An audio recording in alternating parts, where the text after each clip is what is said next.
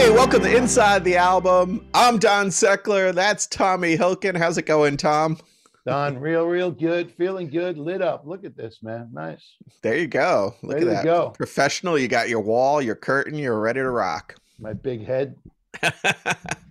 So, Inside the Album, it's a podcast where we dive deep inside your favorite classic albums and talk about all the stories about the recording of that album, the songwriting, and the band at the time. And this week we are going to take a run at A Night in the Opera by Queen. Woo! Wow. Such memories for me, my friend. Yeah. Let's go. All right. So let's talk about the band. Actually, you know what? Let's talk about our charity that we're working with. Oh, thanks. Yeah. Guys, we're doing this podcast so we can raise awareness for our charity, which is Music for Mark, where we bring musical lessons and musical instruments to kids of the world so the kids can keep the music going.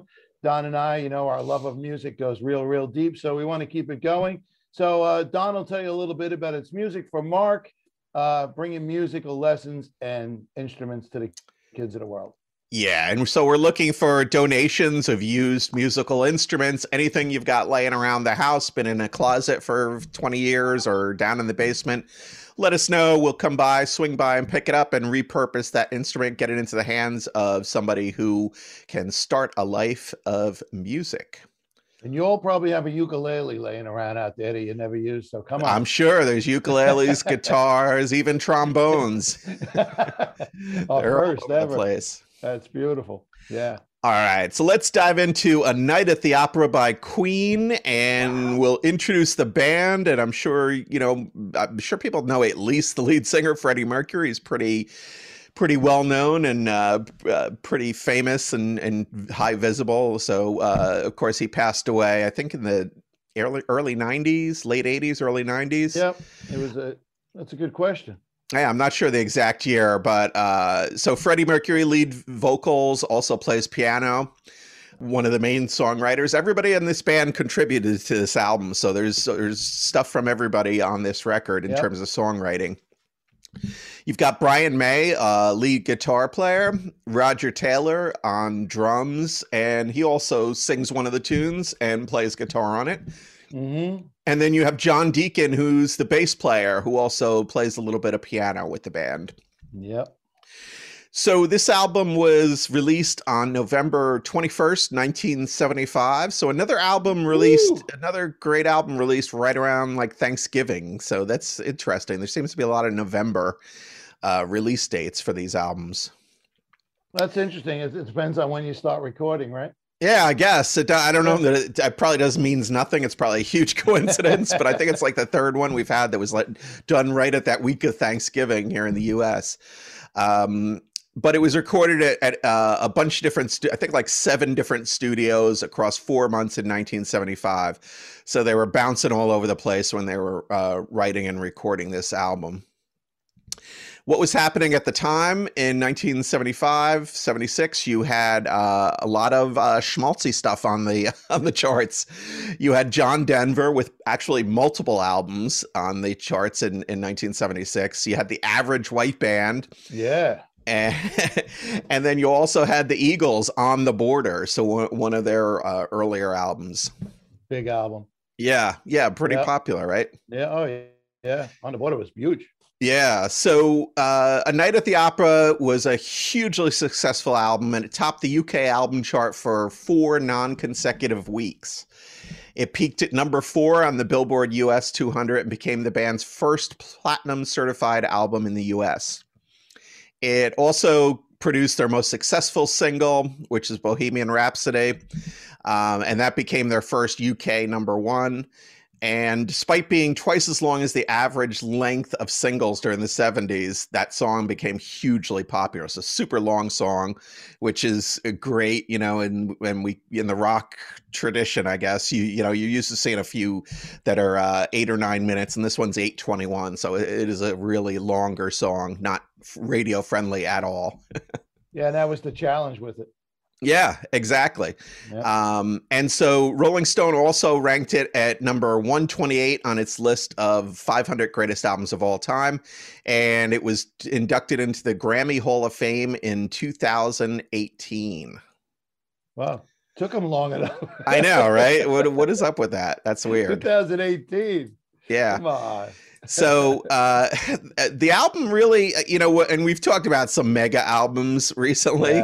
Yeah. So, it just doesn't compare to the Fleetwood Mac record we talked about last week. But this one sold just over 4 million copies worldwide. 4 million. Yeah. That's the numbers I'm saying. I hope that's accurate. Yeah. No. My neighborhood alone, 4 million was sold. Yeah, ladies and gentlemen, we're going to look into that. Because let me tell you, it was like we're doing today. It's an iconic album. So yeah, it was super, super popular. Yeah. Well, let's rock. Come on, man. Yeah. So here's a picture of the cover of the album, and it's this Queen logo, which was designed by Freddie. And they use this logo on this album with a white background. And then on a subsequent album, it was the same logo, just on a black background. And it's kind of a cartoony drawing with, it looks like a couple of lions and a swan and the Q for Queen. So, okay, not my favorite album cover, but, pretty straightforward.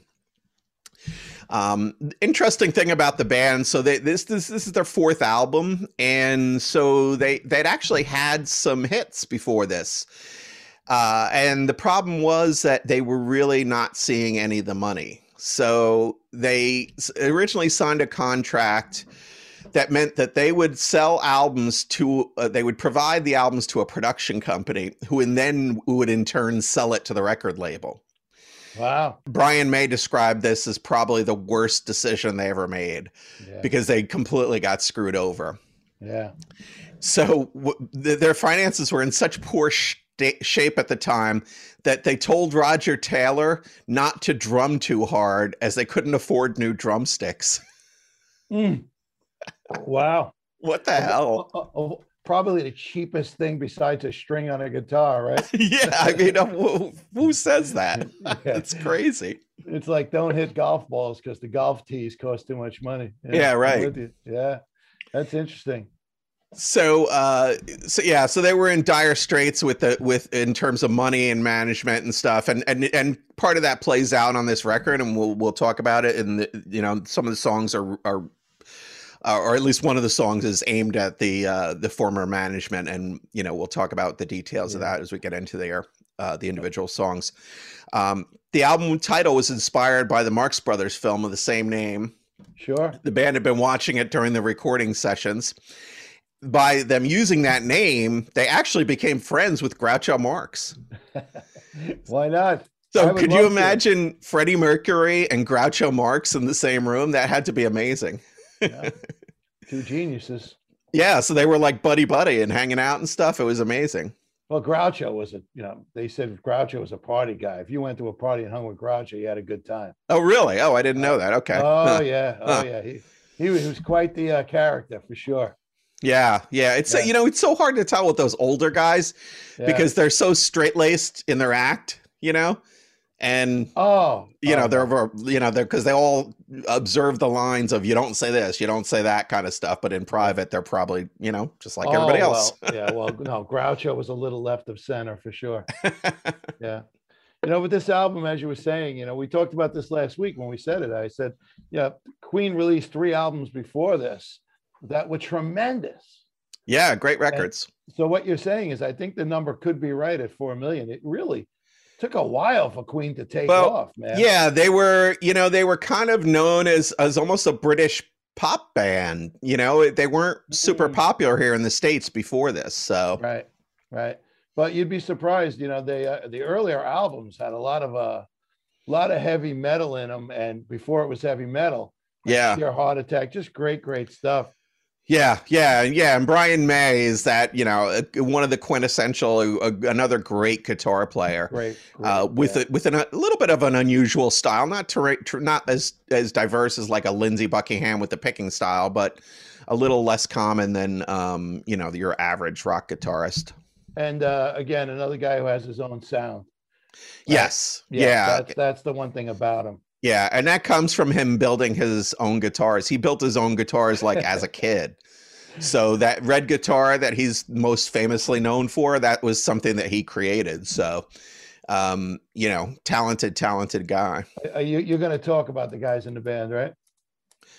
Yeah, go ahead. What do you want to say? No, I'm just saying. I know Brian May is like a rocket scientist or something with. Yeah, literally. Yeah, he is. We'll get into that a little bit in one of the songs that comes out about it. Cool. So the interesting thing about this album too is it's a really wide mix of styles. So there's some ballads.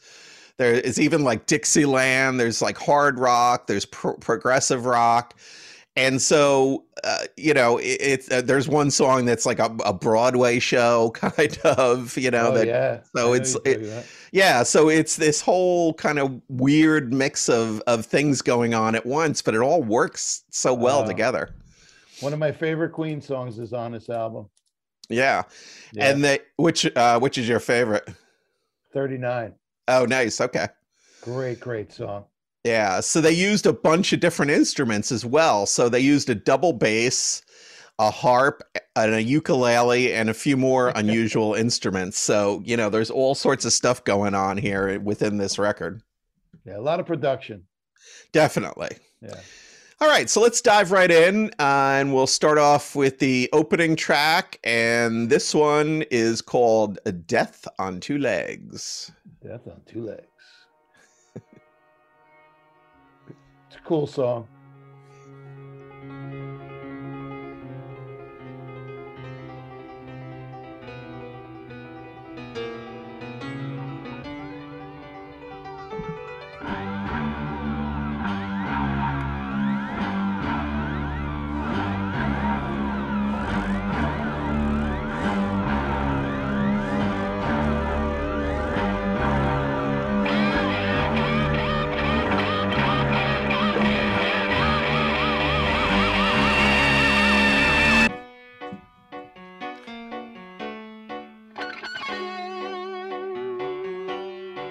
Beautiful.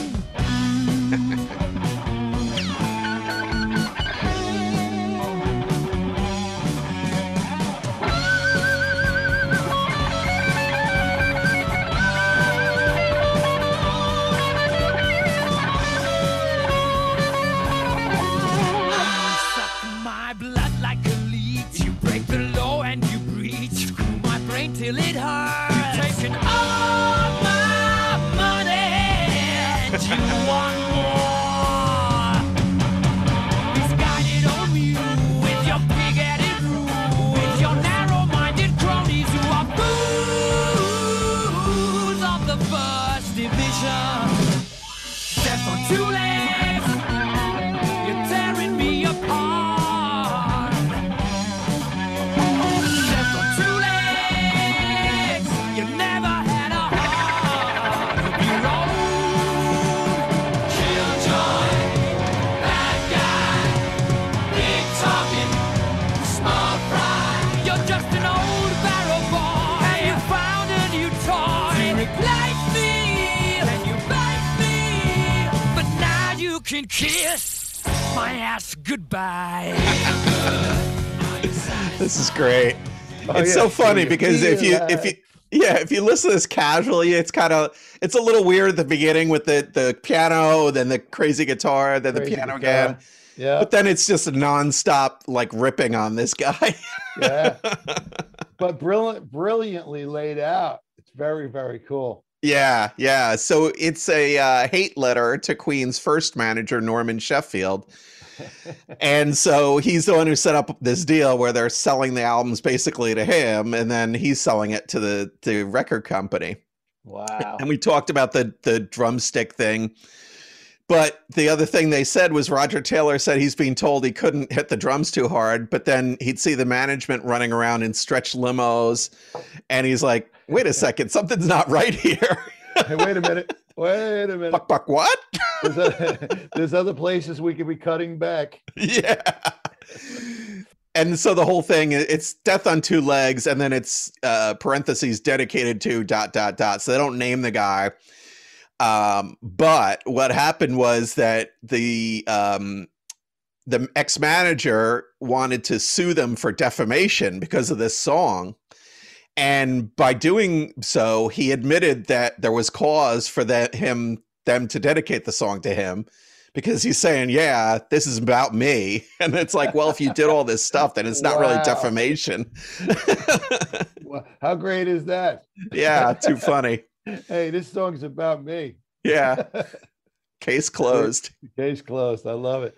But you hear the guitar work in there. It's almost like flamenco in the beginning, you know?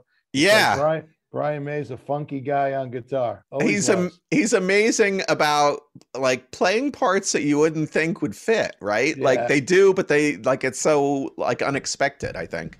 You know, one of the greatest talking about guitars, because you know we love it. You know, you and I, we could talk about it for hours. You know, they asked Clapton about B.B. King, and they always said with B.B. King, it was always not the notes he played, it was the ones he didn't. Right. And Brian May's that kind of guitar player where it just comes in and then it stops. It comes in, you know, it's just not long guitar things, like riffs throughout the song.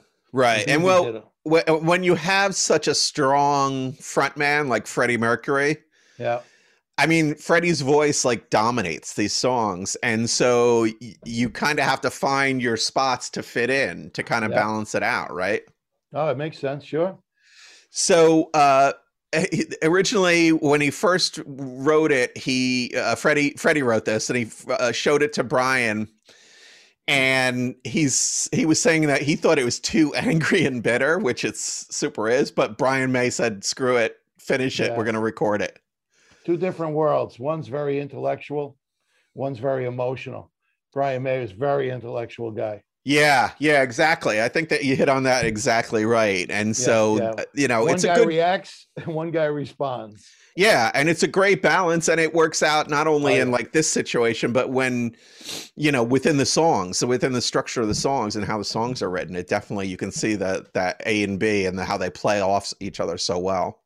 Yeah, they were good friends too. Yeah.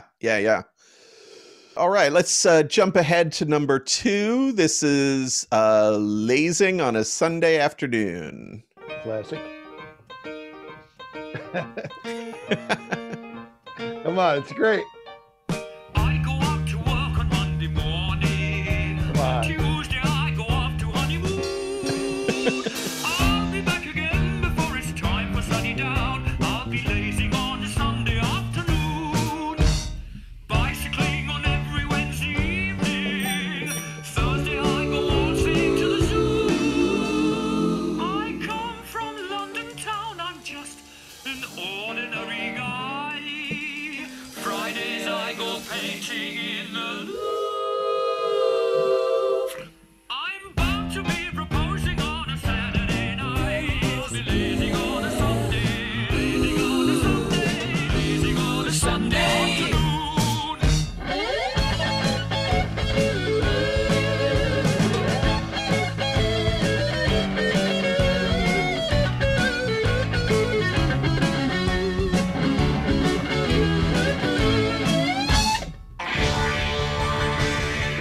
Oops. New song. Yeah. It's a short song, sorry. You know, that's a fact. They've always had these little things that they threw in, the 1.5, 130s, you know, that kind of thing. Yeah. So You know, I think it's like Freddie comes up with a song and says it's got to get on the album, but it only has a minute. right. I know. Yeah, it's a kind of a short one. It catches you by surprise there at the end. Yeah. So this is interesting though. This song, you know, it's pretty casual. It's just about this guy who loves his Sunday afternoons. It's a little weird because he says he's from London town, but then he's painting in the Louvre. Isn't it the Louvre in Paris? Yes. So I don't know. Also, short drive away. Short drive. Yeah. Freddie played the piano and performed all the vocals on this song. And his lead vocal was sung in the studio and then reproduced through the headphones in a tin bucket somewhere else in the studio. Wow. So they had a microphone that picked up the sound from the bucket, and that's what gives it that megaphony type of sound that he has. Perfect. Certainly quite British. It just reminds me of like Benny Hill, Yeah, right, exactly, right. It's like it's a like British song. Yeah, it's definitely like a 40s-ish kind of Brit, like bippity boppity boo. Yep, no doubt. But fun. Yeah, definitely good. All right, let's listen to track number 3. This is I'm in Love with My Car.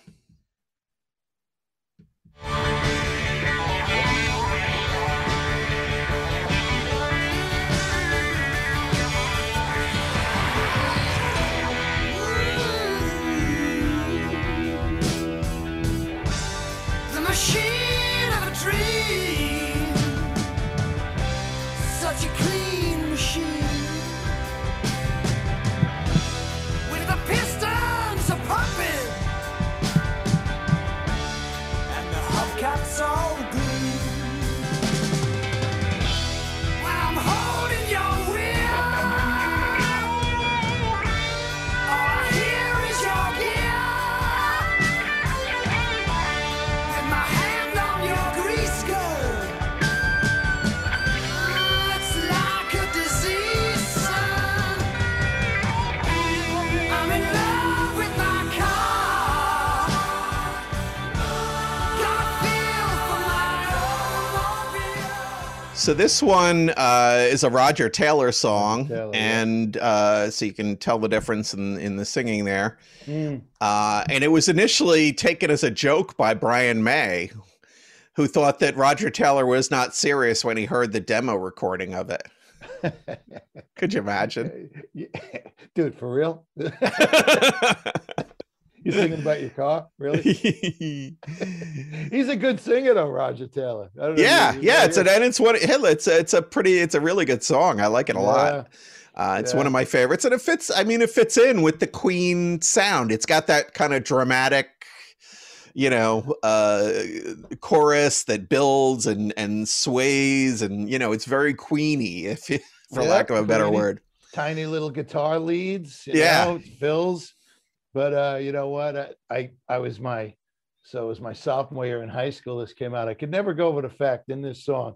He reminds Forget Her with Carburetor. That's good. I told my girl I have to forget her. I gotta find me a new carburetor. Is what he said. It's like Ramones rhyming, right? Yeah, it sounds close enough. Close I enough. always said, forget a carburetor. Come on. I never let that one go. It's That's almost good. 50 Good ear. years later. So the engine noises on this recording are authentic, and they come from the car Roger Taylor owned at the time. He had an old Alfa Romeo, and so they actually recorded the sound of that engine to get that car sound effects. That works. Yeah, and so Roger loved this song so much, and he demanded that it be on the B-side to Freddie's Bohemian Rhapsody single. Wow. And he wanted it so badly that he locked himself in a closet until Freddie agreed. You can come out now. Yeah. So the whole thing, it ended up going ahead and getting on the B-side. The song credit went completely to him, to Roger Taylor. And when Rhapsody became a huge hit, Roger Taylor received almost as much royalties as Freddie Mercury. Oh, wow. So it was kind of a money play. Oh, so I didn't realize if they got more money if they wrote the song. Yeah. Is that how they broke down? Yeah, math? the songwriter gets most of the cash from the record sales. Oh, damn right, I'd lock myself in a closet. So this kind of pissed off the rest of the band because he kind of outsmarted them, And so Queen later in their career decided to give collective co-writing credits to everybody in the band. Thank God. So then that means everybody got equal royalties. So we don't have to sing about our refrigerator next week. Right. That's car, great. refrigerator. Yeah, Oh, I get yeah, it. what- I get yeah, it. I'm making the connections. Yeah. Whatever it is to get on the B side. That's great. That's What a my great goal. Story. My That's goal a is to great be. story, though, Yeah, it is, right? Somebody figured out I got to get some part of this dough. I'm going to get on the B side of the hit. Well, every once in a while we come across these stories where all of a sudden the band members, I mean, this happened right with the Clash, right? Wasn't the same thing where they just realized, oh, I need a single. Oh, if I want to yeah. make some money. These guys are making a lot more. That's amazing when you think about it, right? It's a band, but it's not a band. It's funny. Everybody's It's a on their band, own. but it's your job. It's your business. It's how you make a living, you know? Yeah, become a songwriter is the answer to that. Yeah, exactly. All right. Let's jump into number 4. This one is You're My Best Friend. No, thanks, Don. Good tune. Ooh, you make me live. Whatever this world can give to me, it's you, you're all I see. Ooh, you make me live now, honey. Ooh, you make me live. Oh, you're the best friend that I ever had. I've been with you such a long time. You're my sunshine, and I want you to know that my feelings are true. I really love you. Oh, you're my best friend. So this one is pretty popular. I think most people probably know this song. This one is actually by John Deacon. He actually wrote this song. Oh, there you go. And he wrote it while he was learning to play the piano. Oh, wow. So that's crazy. If you're just that's learning great. to play the piano and you write something like this, it's an amazing song. It's an amazing song. Great Yeah. song for sure.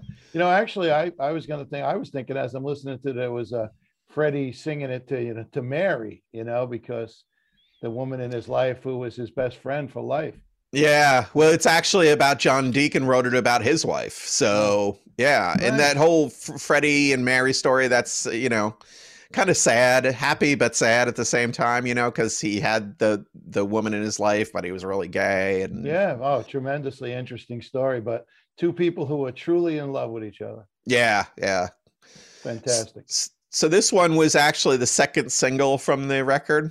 Yeah. And Deacon played an electric piano on this track, which you can hear. And it was, very popular at the time with like Stevie Wonder and Steely Dan. You hear that same kind of Fender Rhodes or a Wurlitzer or, that sound that's very, very distinctive. But Freddie Mercury didn't like the sound of the keyboard at all. So he said he didn't want to play on it. So John played the piano on this because they used that electric piano. But Freddie said, I refuse to play that damn thing. It's tiny and horrible, and I don't like them. Why play those when you have this lovely, superb piano? Yeah. So Freddie loved the big, grand piano, the over-the-top stuff. He was just, that was him.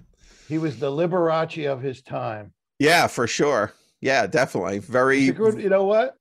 I think that was profound what I just said, Don. He was. It was like a rock and roll Liberace, Yeah, now that I think about it, I'm going to write that down.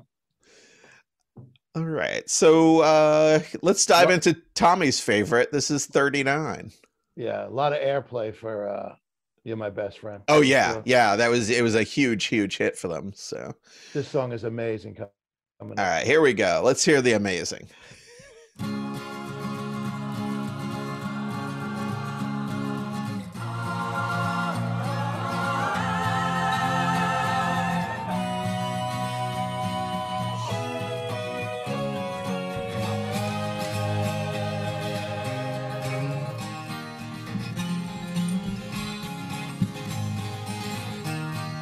Beautiful.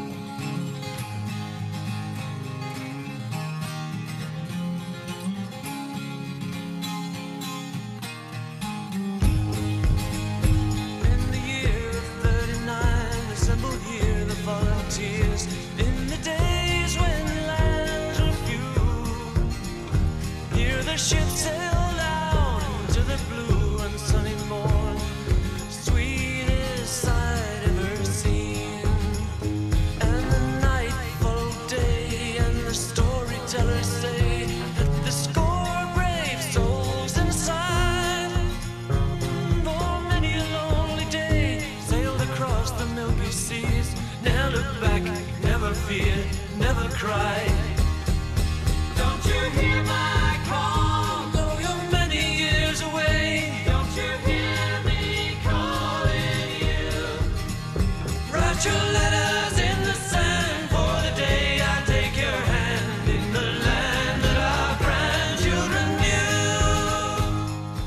See, I always thought of this one as kind of the Queen hippie song, right? Yeah, I just you know, it's like the girls with the flower in their hair and the guy with the guitar and got the little 60s going on. Yeah, a little bit. Yeah, but it's perfect. To me, it's just, you know how you hear a song and it hits home? That was the one that always just, to me, if I put that on, it puts me in the place I want to be. It's perfect. Yeah, it's so, and it's so different than the rest of the album. You know, a lot of that's because Brian's singing here. Yeah. And so, you know, every time you take Freddie off the mic, you get a completely different sound, which, you know, could be good or bad, but usually it's good. This song, acoustic guitar. Yeah, you got acoustic. So it's a totally different sound. So this is interesting that the record is so diverse in terms of the, you know, the kinds of songs that we have on it. Yeah. So good. So good. So this one's about an astronaut who travels to a distant place near the speed of light. And because of the time change that happens at these speeds, the crew returns home 100 years later. He's aged only a year, but finds that his wife is dead and he's about the same age as his grandchildren. And so everybody he knows is dead. So Brian May described it as a sci-fi rock song, or sci-fi folk song, actually. I would have never thought of that. So it's kind of like, I mean, it's kind of a similar thing a little bit to the David Bowie stuff that we talked about with Ziggy. Not as elaborate. It's just the one song. It's not the whole album, but it's that same kind of mindset of, you know, exploration into space and back to Earth and all this sort of stuff. Yeah. Well, like I said, that's his background. He did work with NASA and all sorts of stuff. Yeah, he actually studied astrophysics and he considered science for his career. Yeah. And when he dropped out of his astrophysics degree to start Queen, it caused a huge rift between him and his dad. So he's like, Brian's thrown his life and his career away. And even though the father had helped Brian build his red special guitar when he was a kid, he still thought, okay, the music is a diversion. He's going to get a job. He's going to, like you were saying, go into, you know, something big with space or something like that. And so it was only when his father saw Queen play at Madison Square Garden in 1978 that the elder May finally acknowledged that his son had made the right choice. Yeah, damn, that's good. Yeah, so, you know, so in the end, his dad came around, and I'm sure that was a huge relief to Brian, because it sounds like they were super close. So let me tell you, did you say Madison Square Garden, 78? Yeah. I was there. So you were at that big show that was important to Brian May. I was there, 77 and 78, two of the greatest moments of my life. Weren't they there like every week in like those years, though? It seemed like Queen was constantly at Madison Square Garden. Truly one of the most, I'll share the story now. It was, it was one of the most amazing times of my life in rock and roll. And I've been to hundreds and hundreds of concerts, but, you know, the Yankees just won the World Series. Oh, right. And Freddie Mercury, the lights are out. He comes out on stage, spotlight hits him. He's dressed in a Yankee uniform. That's great. And the floor started shaking from the people just going crazy. And he sat down and started playing We Are the Champions. Oh, that's so cool. Oh, dude, I can still feel it. It was freaking amazing. Holy shit. Yeah. Just one of those concert moments that could never be repeated. You know yeah. Unbelievable. You know, people, you and I both go to a ton of shows, you know, I mean, probably over all the years with me, it's probably been in the thousands, I would say. It's beautiful. But people don't understand the difference between like the sound in arenas a lot of times, because generally people go to the arena near them. They're not traveling around. And I've been in a bunch of different arenas around the U.S., not internationally, but Madison Square Garden is by far the best sounding arena in the United States. It's not even close. Everybody will tell you. Yeah. It's the Mecca. You got to make it to the Garden. And it's just, if you ever get a chance to see a show in Madison Square Garden, doesn't matter what it is, any concert, go do it. It's totally worth it. I'm so glad we're doing this today, because I'm just feeling good right now. The memories going through my head. I got some stories for you, man. There you go. Yeah, beautiful. So 39, this song was released as a B-side to You're My Best Friend. So there's Brian May getting in his filthy lucre.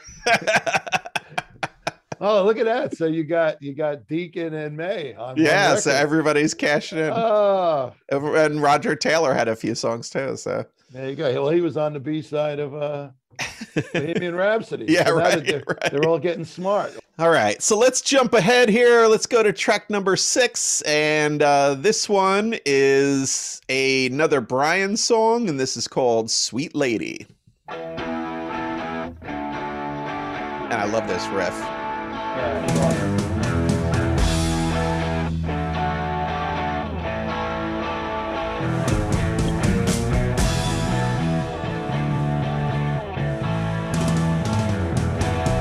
I like it.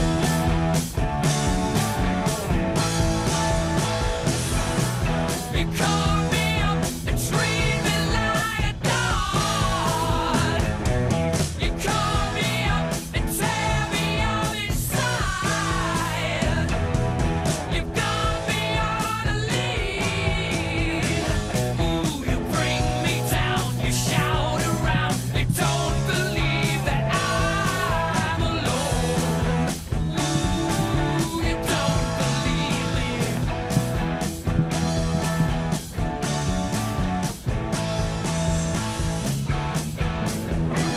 Sweet lady, sweet lady, sweet lady,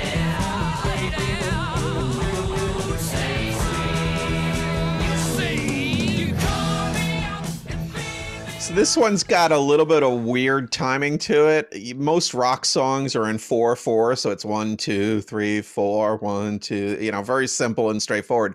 This one is 3/4, so it's 1 2 3 1 2. So it's kind of like a waltz almost. Yep, yep, And yep. so when Brian May was working on it, that's what he was thinking about. He's thinking about a waltz, and he was trying to say, how can I work this into a rock riff?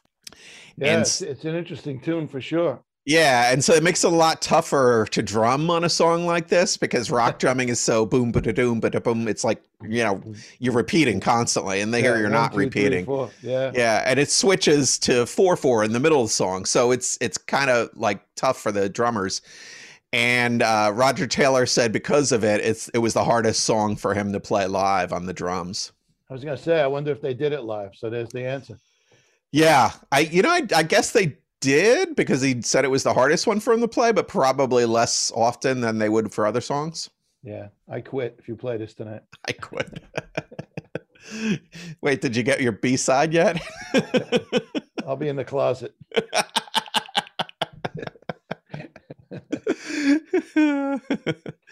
All right, track number 7. Let's listen to this is another Freddie song. This is Seaside Rendezvous. Oh, beauty.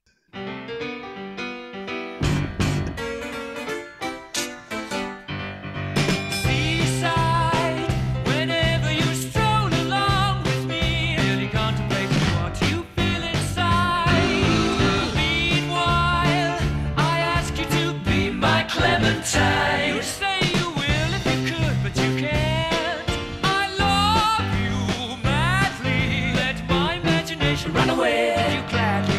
Brand new angle that we recommend. Seaside rendezvous. I feel so romantic. Can we do it again? Can we do it again sometime? I'd like fantastic. C'est la vie, madame, monsieur. And at the peak of the season with that geranium, this time of year, it's So I want you to listen to this next section. This next section is Freddie Mercury and Roger Taylor imitating musical instruments using just their voices. All right. And at one point, Roger Taylor hits the highest note on the whole album. So let's take a listen to this.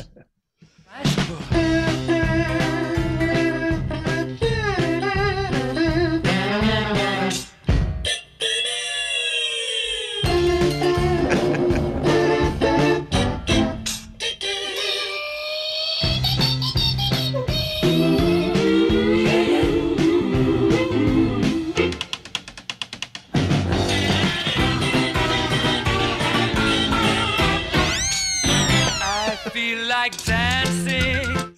So that's kind of crazy there, right? Amazing. Yeah. That's fun. Yeah, yeah. So, they're imitating woodwind instruments, including a clarinet and some brass instruments, including tubas, trumpets, and even a kazoo. And the tap dance segment is performed by Mercury and Taylor, but on the mixing desk with thimbles on their fingers. Oh, very cool. That's a great way to. I like it. That's a great way to get sound. Yeah, Yeah. like two little legs. There you go. And and Freddie Mercury plays a grand piano, and they have this honky tonk piano that they also play on there. So it's a whole mix of interesting stuff. Yeah, the album itself. Now that you think about it, and we're going through it, you can see why it's a classic album, but not for everyone. Yeah, you definitely rock have and to be rollers- into it. It's the rock not. and rollers had a hard time with this. Yeah, yeah, and it's because of songs like this that are a little bit more kind of like show tuney, for lack Yeah. of a better word. You Yeah. know. It was a different world back then, man. Yeah, and you're right. This is 1975, 76. So Yeah. they're trying different stuff, and but it's a mix. It's enough of a mix where there's enough of rock and pop songs that kind of carry you through this stuff if this is not your cup of tea. Yeah.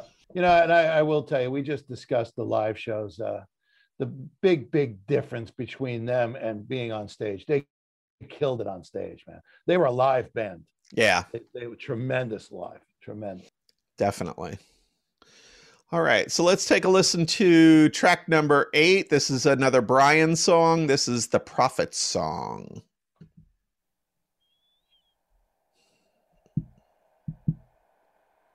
Bit of a build up here. Fade in.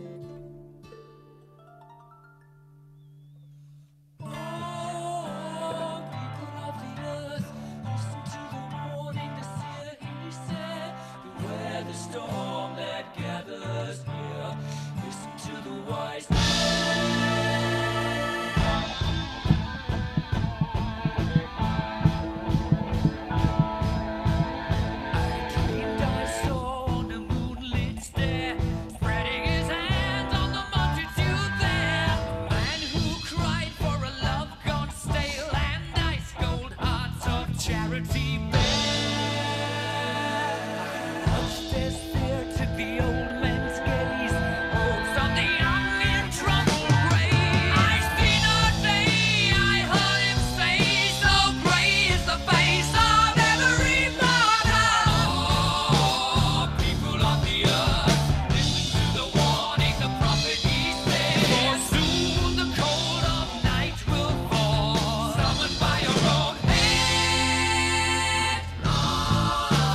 Children of the land, bring it to the new life, take my hand. Fly by the new green. So this one, again, it's a Brian song, but it was originally titled "People of the Earth," as you could hear that phrase repeated a bunch of times here in the song. Mhm. And so I think this is one of those songs. So they had done. I think they were recording on 24 track at the time, which was kind of new because the technology had just started evolving. And so they really used that a lot with a lot of layering of the voices, so you can hear Freddie's got his own backup there and stuff like that. Brian said that this song was inspired by a dream that he had, and he wasn't trying to push any kind of religious agenda with the lyric, but he did want to convey a message. He said in his dream, people were walking on the streets trying to touch each other's hands, desperate to try and make some sign that they were caring about the other people. So he was saying that, people don't make enough contact with each other. It's a feeling that runs through a lot of the songs that he writes. If there's a direction, and if there, he said it ought to be that people are coming together in a moment, and then he said it doesn't seem to happen that often. So that was his thoughts for this one. Got like a how could I say, like a Native American beat to it, like a Yeah, it had a little bit of that. I say this one is a lot more like Queenie than like Seaside Rendezvous. It's more kind of what you expect traditionally from Queen, where you get into it starting off, and then Freddie's voice just every time he sings, it's always it's always building up to something like so dramatic and strong. It's crazy. Yeah, it's his day. And any song he puts his voice to changes the song. Yeah, his voice is so amazing. It's so sorely missed. Oh, yeah. All right, so let's jump on to track number 9. This is Love of My Life. Great song. Another Freddie tune. Yes.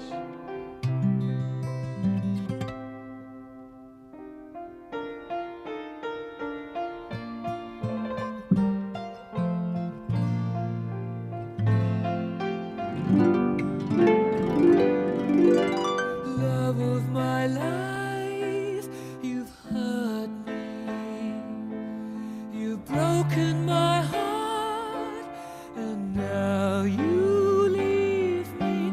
Love of my life, can't you see? Bring it back, bring it back. Don't take it away from me, because you don't know what it means to me.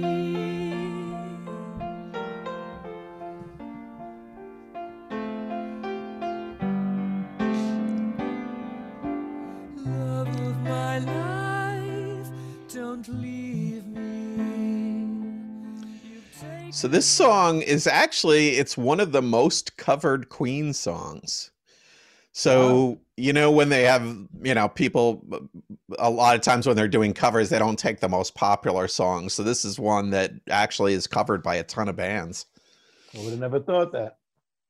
Yeah, and it talks about the plight of a man who's been abandoned by his lover, and he feels that the love that has been taken from him affects him far more than it does his lover. Yeah. So it's a very, you hurt me, you scumbag. Yeah. Yeah. Do you feel how I feel? No, you don't. Yeah. So it's a weird thing where he's in love with this person, but he's also angry at them. With this song, I wonder if I could ask the question of Freddie, which he enjoyed more, being the rock and roll Freddie or the show tune kind of Freddie, because he played both roles. So I think he loves both, and I love that he loves both. I love that there's this kind of, I don't think this one's a show tuney. It's a little bit more reflective, but he definitely has that, that thing about him. Yeah, where he just sat down at the piano and played a song. Yeah. Right. But still, I mean, all these guys are tremendously talented songwriters. Yeah. And that's what makes a difference, especially when you get and I think a lot of people think of Queen as a Brian May, Freddie Mercury band, and it's really not. It's all 4 guys. Yeah. Well, Roger Taylor did a lot of singing. He was the backup singer, the drummer. Yeah, always. Great voice. Great harmonies between him and Freddie. Yeah, amazing stuff. Oh, yeah. All right, let's listen to track number 10. This one is called Good Company.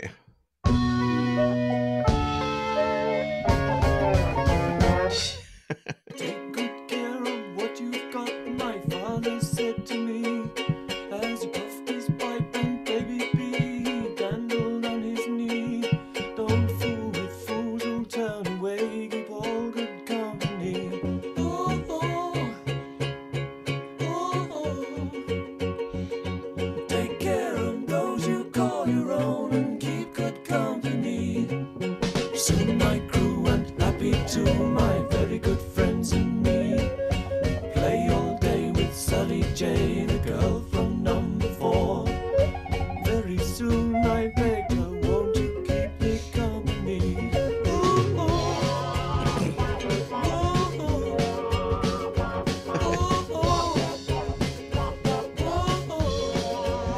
So this one, it's a Brian May song. He's singing it. He wrote it, and Freddie's not even on this track, actually. But from the sound of it, you'd think, oh, this is another kind of Freddie Mercury, like you were saying, like an old timey piano song, right? I got this one pegged. I know what it is. It's Tiny Tim meets Paul McCartney. That's funny. It is. Yeah, And it is. he's playing it on a ukulele banjo, which is, I didn't even know that was a thing. Yeah. But when you hear it, that's how Tiny Tim would sing in that cadence. Yeah, right. It's that Tiptoe Through the Tulips type of feel. Yeah. There's a career. Yeah. Yeah, that guy got weird real fast. Ooh. Tiny Tim. I worked with him a couple times. Oh, did you? In real life. I did public appearances with him. That's funny. Yeah. I know him really. I mean, I know the Tiptoe Through the Tulips, but he was on Stern a lot in the 80s, Howard Stern. Sure. And so I know him from those appearances, really, Mr. where you really Stern got inside Tiny's head. Yeah. Yes, Miss Robin. Remember Yeah. you say Miss Robin. Miss Robin. Yeah, he's a funky dude. Yeah. Yeah. I remember a lot of talk about paper towels. Yeah, come in handy. You know that. Yeah. All right. So let's hit the big monster hit song, the greatest song that for most people that Queen has ever written, that everybody knows. This one's Bohemian Rhapsody. Is this the real life? Is this just fantasy? Caught in a landslide, no escape from reality. Open your eyes, look up to the skies and see. I'm just a poor boy, I need no sympathy, because I'm easy come, easy go, little high, little low. Any way the wind blows doesn't really matter to me. To me.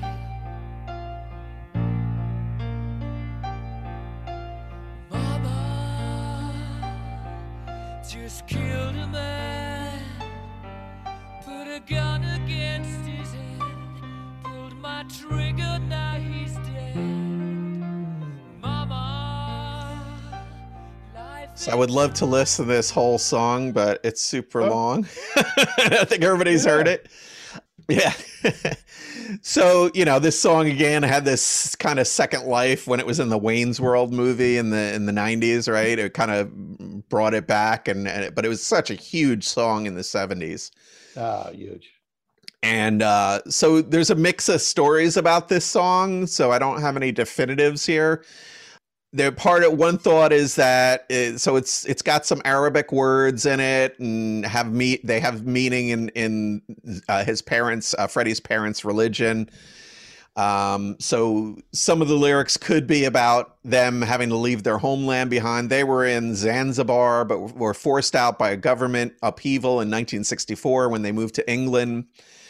So, Brian May had said that Freddie was a very complex person. He was flippant and funny on the surface, but he concealed insecurities and problems with squaring up his life with his childhood. So Brian said Freddie never explained the lyrics, but Brian thought that he put a lot of himself into the song. Makes sense. Yeah. Another explanation has to do with not with Mercury's childhood, but with his sexuality. So it was around this time when this song came out that he was starting to come to terms with his bisexuality. His relationship with Mary Austin, who you mentioned before, was falling apart. Yeah. So, I think Freddie's really kind of realizing he was gay, and, maybe that was part of the impetus for this as well. But Freddie never ever said, he was asked 1 billion times about the song and just never revealed anything about the meaning. He said it's one of those songs that has such a fantasy feel about it. I think people should just listen to it, think about it, and then make up their own minds as to what it says to them. He also claimed it a couple times that the lyrics were nothing more than random rhyming nonsense. Right. So, but the band, the band kept his wishes, and nobody's really ever talked about the actual meaning of the song. I don't even think it really matters, though. It's such a amazing song, and it gets people so happy. Who cares, I mean, does it have to mean anything? I don't. No. I listen to music. Yeah, right. It's just fun to listen to, right? Yeah. And so it was their first top 10 hit in the US, peaked at number 9 in April of 1976. In the UK, where they were already pretty famous, because of the previous records, it went to number 1 in 1975 and stayed there for 9 weeks, which was a record at the time. So pretty impactful in their homeland of Great Britain. So a little inside trek on how they played this in concert. They would do the beginning, the opening, and the part where they would be doing the Bishmillah. The lights would go off, the stage would go off, they'd leave the stage, and it would be playing over the sound system, that part recorded. Oh, okay. And then they would come back with the band. Yeah, right. Yeah, that's got to be super hard to do it live every night like that, Yeah. so. Oh, no, it was perfect. It was perfect. Damn. They did the front end live, that section. Right. And then that one blaring, section. Yeah. And then Brian May would come out and start wailing. That's so it was amazing. actually cool how they worked it out. Yeah. Yeah. Well, it's such a dramatic song, right? Yeah. It's like every step of it is it's tension and drama, and then bam. Fantastic. Yeah. So great, awesome, legendary, iconic song. One of the greatest of all time for sure. All right. The closing track on the album is basically it's God Save the Queen. So it's basically a cover of the British national anthem. Brian May recorded this in 1974 before the Sheer Heart Attack tour. So it's something that he had worked on for a while. He originally recorded this with a guide piano, and then they edited out the piano part later, and it's just his guitars on this version. So we'll take a quick listen to this just in case people have not heard it.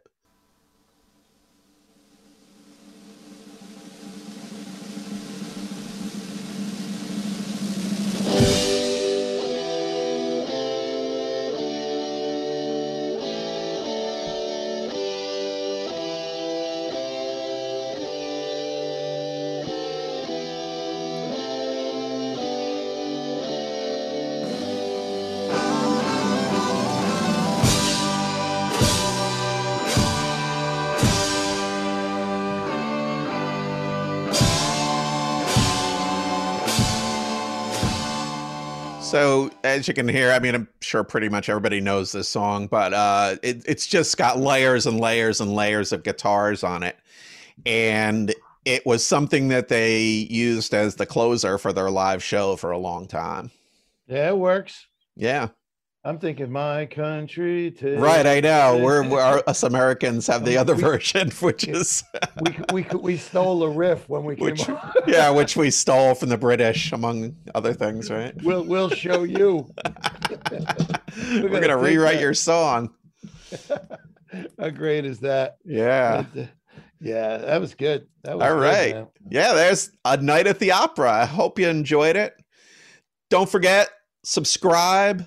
Give us a review, listen, push the buttons, click the things. Yep. And we'll be back next week. We're going to go with another British band, where this time we're going to hit up The Who for the first time, and we're going to do Who's Next. Nice. So I'm excited. Yeah. I like it. Now we know who's next. There you go. The Who. All right, good job, Don. Thanks, guys. Have a great week, and we'll see you next week. Take care.